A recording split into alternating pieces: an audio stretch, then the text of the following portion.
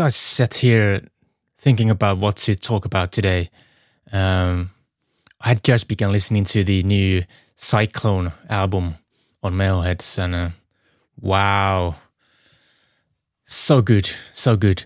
As usual, I kind of came in this week kind of facing a blank canvas. I had no idea what to talk about, but this music has sparked me to an important topic. So I thought I'd talk about how over time the process of making music has become increasingly technical. I got started in the 90s with electronic music, and it was so simple back then compared to what it is now. Now we have so many tools, we have so many possibilities, so much information out there that the information is the most tricky part of it. It gets so confusing. Sometimes I feel I'm contributing to the problem just by talking about these things. It's so easy to get lost in those complexities, to lose sight of what is important. And what's important?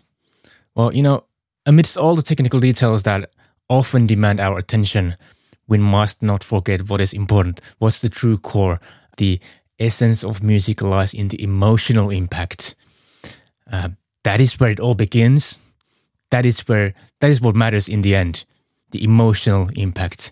Try to make it a habit, when working on music, to take a step back from the technicalities and reconnect with how whatever you're doing, how it resonates on the emotional plane. Don't just do that like with the obvious stuff, like when writing melodies or recording something live, but also think about the emotional impact when you're working on an EQ setting or adjusting the mix bus compression or working on the stereo image. So anything you're doing, think about how it affects the emotional impact of the music.